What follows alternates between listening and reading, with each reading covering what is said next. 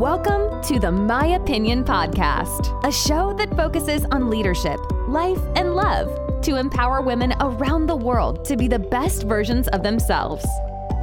The My Opinion Podcast is a weekly show with Maya's Motivation Monday, focusing on leadership topics for women, and special edition episodes that feature guest interviews and current events. Now, all in her opinion, here is your host, Maya Roffler. Hi guys, today we're talking about how can leaders create healthy competition.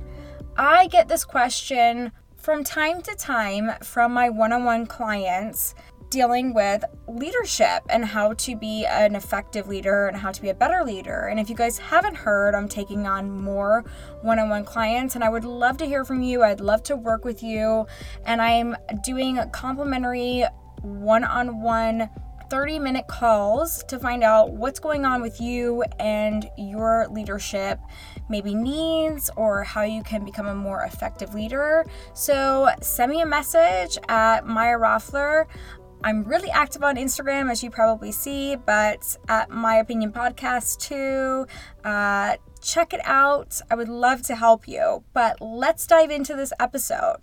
I get this question from time to time, and I love it. So how can leaders create a healthy, competitive environment? So personally, in my opinion, I have watched, even, in my 34 years, I've watched our society shift in general with an overall attitude towards competition. Let's look at this, right? So our children, I don't personally have children, but my friends have children. And even my sister, who is 10 years younger than me, I watched this happen with her. They get awards for participating. Okay, that's great. And it was, in the beginning, I understood the concept of it. It's a morale builder. Okay, wonderful. But even as adults, we get completion certificates. Okay, and I think that's great too. But why are we, the list goes on and on. We also are babying failure. And why are we shying away from competition, especially in the workplace? Why are we shying away from it? Why has it become this negative thing? Well, in my opinion, I think some people believe it has a negative connotation. I don't personally myself, but I come from a sales background and I thrive on competition, but not everyone is like that. I have worked with people that the second I tell them that I'm a competitive person, they literally look like a turtle, like they're going within themselves, within their shell. It would confuse me sometimes because I'm like, I want to be comfortable with you and I want to be friendly. I want to have a friendly competition with you. This means I like you that I'm telling you that I'm competitive. So it was confusing for me, but as time went on, I've understood this more and more. Truly, we all thrive in competitive environments. Why is that? Well, because when our leaders create a positive, competitive environment, it makes our teams more motivated. It makes them more innovative. Yeah, it even makes them more collaborative. But how? How is that possible? Because there are those people, like the person I just described, unfortunately this happened more than once, the turtle, I like to say, that goes within their shell and wants nothing to do with the competitive person. This particular person that I'm thinking of right now, I remember saying, well, that's great that, you don't want to compete against me, but, I want you to be the best, but I'm going to be better than you. Well, we were on a team. You should have some competitive edge. We were building camaraderie, but also competitiveness. So it was confusing to me. But I also look back and reflect and understand that something was broken with the leadership. And that's where it all begins. Everything always starts at the top, like we talk about on all of these episodes. Well, if you're thinking to yourself, how can I create a competitive environment if your environment isn't competitive, or if it is competitive but it's really unhealthy, or anything in between, here's how you can create healthy competition as a leader within your department, organization, division, whatever it is that you lead. So first and foremost, teach your teams that it's okay to agree to disagree. Yeah, it is. Conflict is a good thing. I don't understand why we think this is a bad thing. Like, in your relationships, think about your most important relationships. Don't you have conflict? I know that I do. And I know that every time I have some kind of conflict, it pushes me forward. Conflict is a good thing. It doesn't mean that it's negative. This is how new ideas and innovation happen. You as the leader set the tone for this. You also set the expectation of acceptance of this as the leader.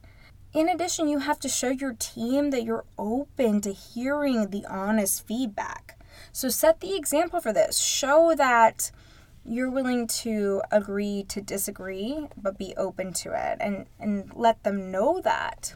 Motivate your teams. So this doesn't really sound like something, okay, with competition, like how, okay, yes, but reward your employees that perform because they deserve it.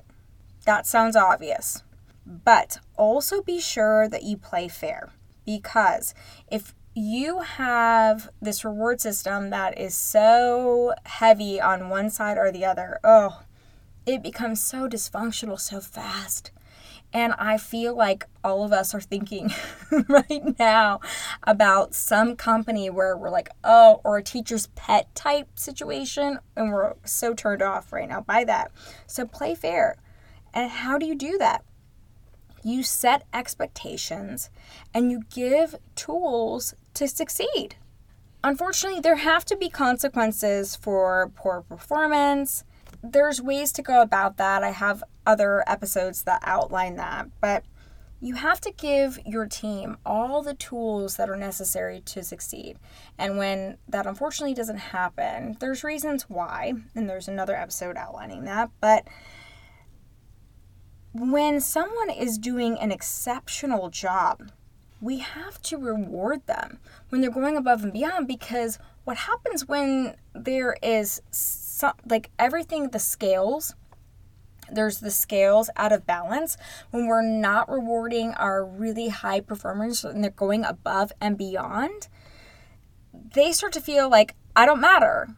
I can work my freaking butt off and it doesn't matter because Susie Joe down here doesn't really do anything, but there's no consequences. So there has to be consequences for poor performance, and there has to be rewards for excellence and exceptional performance. So it's also taking it a step further as a leader to motivate them and know what makes your team tick. And if you're able to know that as individuals, you're 10 steps ahead, because you'll know what makes each one of them tick. Some of them are money motivated. Some of them are motivated by time off because they want to travel. Some of them want to spend time with their families. Some of them want to work remotely. Whatever that is, we talk about that on other episodes too. What is your why and what is your purpose and where do you want to be? Knowing that is huge. So understanding that first is big, and if you're able to dig that deep with those individuals, it's a big deal. So another thing to think about is honesty. And honesty is the best policy, and it sounds so simplistic. And how does this play into competition? This is one of my personal values, regardless of what we're talking about in leadership, but it always applies to leadership, and it does with competition. If you as a leader are only able to give negative feedback or positive feedback, everything's going to feel, the scales, again, like we were going back to this, all kind of lines up. the scales are going to feel out of balance. So if you're only giving negative feedback, your people will feel beaten down. And who wants to strive for greatness then? They'll just give up. And they'll probably be seeking, you're probably going to find resumes printed out on the printer. You'll probably find on their browser search history that they're looking for other jobs. They're going to feel beaten down. And then there's the flip side. If you're only giving positive feedback, you're doing them an equal disservice because you're not telling them how they can improve and how they can get better and how they can grow as an individual, personally, professionally. There are so many things. As a leader, you have the power to impact someone's life, not just professionally, in every single way. The best leaders that I have worked for have impacted my life in every single aspect. And they're still in my life to this day. Over a decade later, we're now going on the second decade. That's incredible. And a lot of leaders will tell you that. I had this leader impact me. I had that leader impact me or influence me in a positive or negative way. So as a leader, we hold this power to impact in a positive or negative way. Which way are you going to choose? Well, honesty is the best policy. Yes, it's how you deliver it. Yes, that's your choice. But being honest and being kind, marrying those two together, will never steer you wrong. But it is a part of competition because when you keep it real and you keep it respectful, your team will always strive for greatness. Because then you become the coach. And you are the coach as the leader. And you're pushing them towards greatness. And they will be competitive naturally against one another, making them the best team ever. So be honest. So this is one of my favorite tips. Make things fun. Make things fun. Push your people out of their comfort zones. Play games because you want to build camaraderie with your people.